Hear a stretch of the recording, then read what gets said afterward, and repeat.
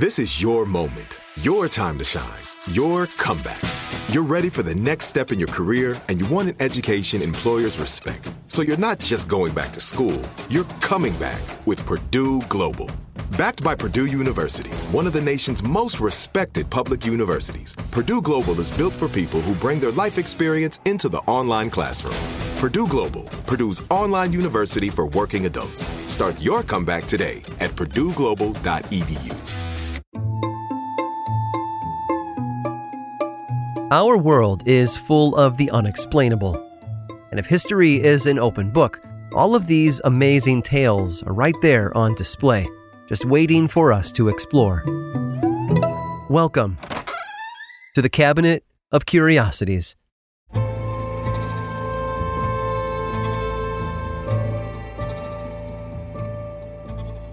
Siblings don't always get along.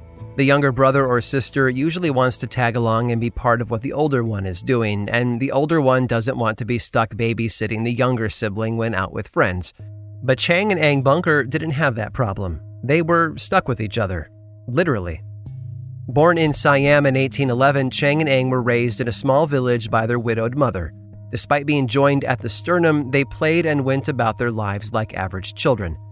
Then in 1824, a British merchant named Robert Hunter came to the village. He'd spotted Chang and Ang swimming in the Menem River, originally mistaking them for some kind of, in his words, strange animal. He'd never seen two people physically connected to one another in such a way. He guessed many others hadn't either, and they'd probably pay money to do so. It took years of convincing, but in 1829, Hunter and his friend Abel Coffin were eventually able to put them on a boat bound for the U.S. Rumors had circulated that their mother had sold the twins into slavery. However, they had actually entered into a 5-year contract with Hunter and Coffin as entertainers. They traveled to Boston for their unveiling to the world before setting off for England and Ireland, then finally a return to the U.S. As they toured, Chang and Ang learned English and the American ways of life. Their shows were a combination of racial stereotypes and sideshow tricks, unfortunate products of the time, but the young men did carve out a comfortable living for themselves. Most places were quite welcoming, too. However, not everyone was happy to see the twins perform. During one stay in Massachusetts in 1831, they were out hunting when they encountered a group of men. Chang and Ang felt that they were being bullied by these men, and one of the twins struck an attacker in anger. They were arrested for public disturbance and had to pay a bond for good behavior in order to leave.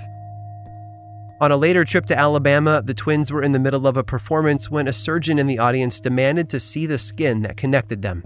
He was refused, and he accused Chang and Ang of fraud. His outburst incited a small riot in the theater. Again, they were arrested for disturbing the peace, but paid a fine and quickly escaped. Their relationship with Abel Coffin soured over the years, though, as his wife did more and more of the negotiating on his behalf. When the twins would ask for things like a few extra dollars, she would deny them. In late 1831, Mr. Coffin took a trip to Asia that was planned to last into the year.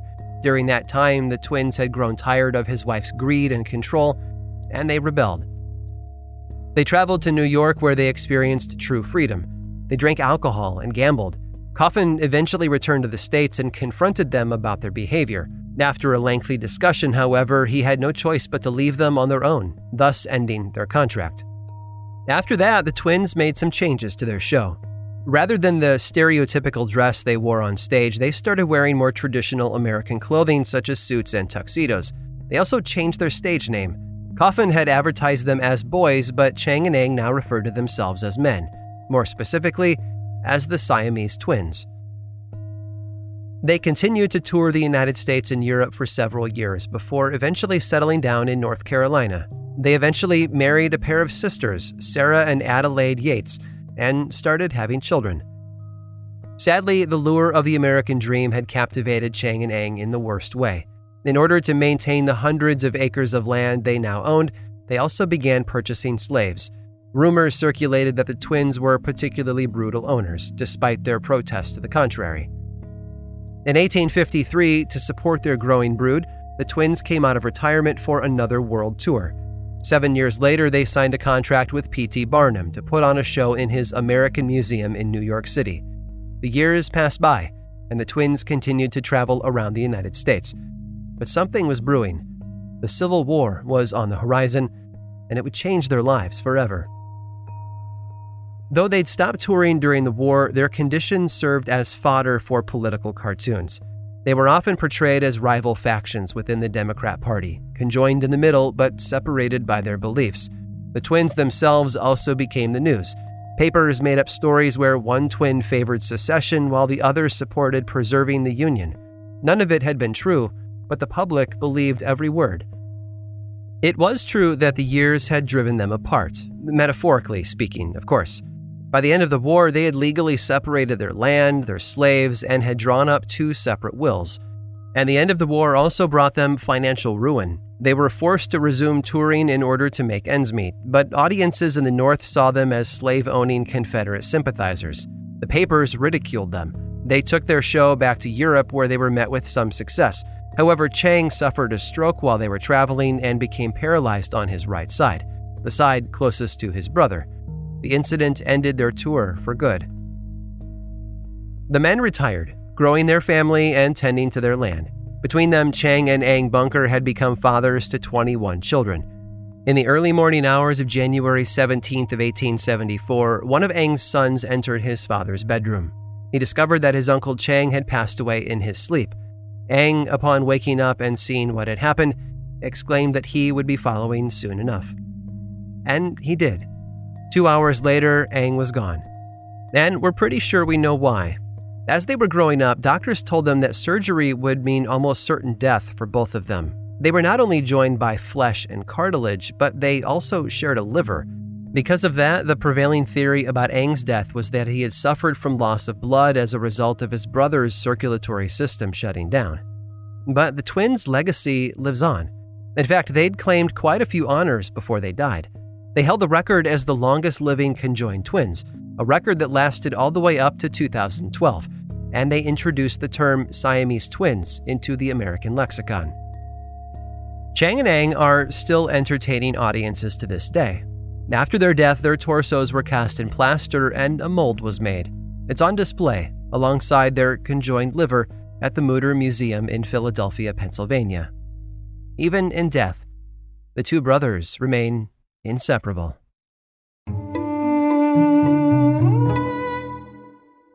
Do you dream of a healthier life, but education feels out of reach? Trinity School of Natural Health makes holistic education accessible with online programs to fit your busy schedule. Trinity School of Natural Health makes holistic education accessible with online programs to fit your busy schedule. Trinity School's Certified Natural Health Professional Program is the perfect entry point to gain foundational knowledge to empower yourself, your family, and your community to live healthier lives. Turn your passion into a career. Visit trinityschool.org for more info now. This episode is sponsored by Intuit. Here's a story for you. Once upon a time, a young woman was haunted by the ghosts of bad financial decisions, with credit card debt and an empty savings account looming over her every day. But when she tried to ignore these ghosts, they only grew bigger and scarier, and these ghosts of her bad financial decisions were stopping her from living her best life. So she decided to face them head on and take control of her finances with help from Intuit.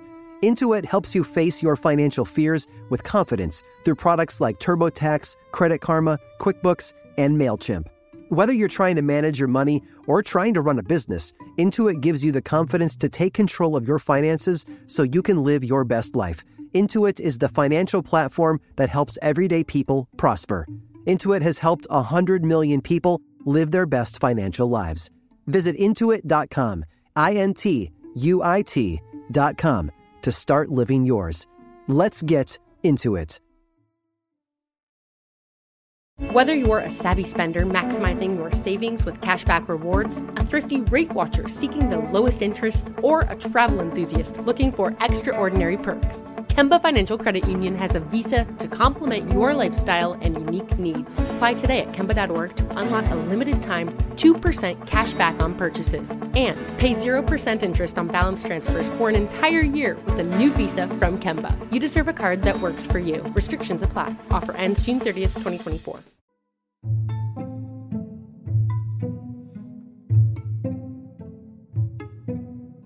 Here be dragons. a phrase once thought to have been inscribed on ancient European maps, back when unexplored territories may as well have been filled with any number of mythological beasts. Over time, the phrase took on different meanings. Its wording even changed. It's sometimes misquoted as, "Here be monsters." Yet, as far as we know, there are no monsters, at least not like the ones we tend to imagine in uncharted worlds. Perhaps no world is more uncharted than that of the ocean. Despite making up 70% of the Earth's surface, humanity has only explored about 5% of it. Beneath its glistening surface is an untold number of creatures that have never been captured on camera, or by the human eye. To some, that's proof enough to suggest that there very well may be a monster or two down there. It's believed that such a monster was spotted on December 27th of 1924, and his presence changed the lives of many people that day. A pair of killer whales were in the middle of an intense ocean battle with another creature. Brief glimpses of black and white were mixed up with something else. According to eyewitness reports, the creature they were fighting was enormous and covered in white fur. It had a tail with a claw like a lobster's at the end of it, as well as a long trunk.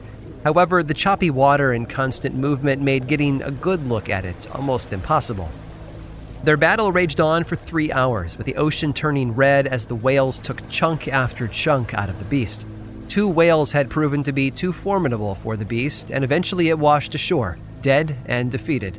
Onlookers approached it cautiously, unsure as to whether it was really dead or not. They'd never seen anything like it before. Upon closer inspection, they estimated its size to be 47 feet long by 10 feet wide. Its fur was thicker and longer than anything else on land, and its trunk measured about 5 feet in length with a pig's snout at the end. Oddly, there was no sign of blood anywhere on the sand or near the creature. Its carcass remained on the beach for over a week before the water reclaimed it. No one had bothered to take a photo. No zoologists or marine biologists were summoned to examine its remains. And that should have been the end of the story. But word of the creature spread to the Daily Mail newspaper. Their article found its way to other papers, who were more liberal in their reporting. Rather than use the eyewitness accounts to inform their story, one paper out of Pennsylvania reported the opposite, that the furry monster with a long trunk had slain the whales, but it had been too badly injured to survive, and so it beached itself to die on the sand. Regardless of which version is to be believed, the story of the long-trunked animal became the subject of much debate for years. Experts didn't think it was some unknown creature from the depths, but a decomposing whale or elephant seal that had floated into the orcas' territory. What witnesses thought was a fight was simply a trip to the seafood buffet. Others believed that the beast was in fact a new species, but of some large whale or hybrid. Without photographic proof, though, there was no way to be sure. It was a cryptozoologist named Karl Schuker who may have cracked the case in 2010. That was the year another man, Marcus Hemmler, reached out to Schuker with information. As it turned out, someone had been taking photos the day the creature washed ashore, and Mr. Hemmler had discovered the only known image in existence. It had been posted to a German website and gone unnoticed until then. Schuker examined the photo and then scoured the web for more information. In his research, he found a few more photos, but they hadn't been dated for December of 1924. They'd been taken in July of the following year and depicted a massive animal carcass on the beach. The photos were real, but Schuker wasn't convinced they were of the creature the witnesses had described. To him, the dead animal was nothing more than a globster. That's what whales are called when they've rotted to the point where they can no longer be identified as animals, but more like floating blubber sacks. So, globsters. Despite Schuker's insistence that the strange animal had really been a deceased whale, skeptics weren't so quick to accept his conclusion. No physical tissue was recovered from the corpse, and the photos were taken from a distance, making the subject's composition difficult to discern. Still, Schuker's research into what washed up on the South African shore did result in one thing everyone could agree on: its name. He coined it in his 1996 book, The Unexplained, and it ended up sticking for good. He called it Trunco. I hope you've enjoyed today's guided tour of the Cabinet of Curiosities. Subscribe for free on Apple Podcasts or learn more about the show by visiting curiositiespodcast.com. This show was created by me, Aaron Mahnke, in partnership with How Stuff Works. I make another award-winning show called Lore, which is a podcast, book series, and television show. And you can learn all about it over at theworldoflore.com.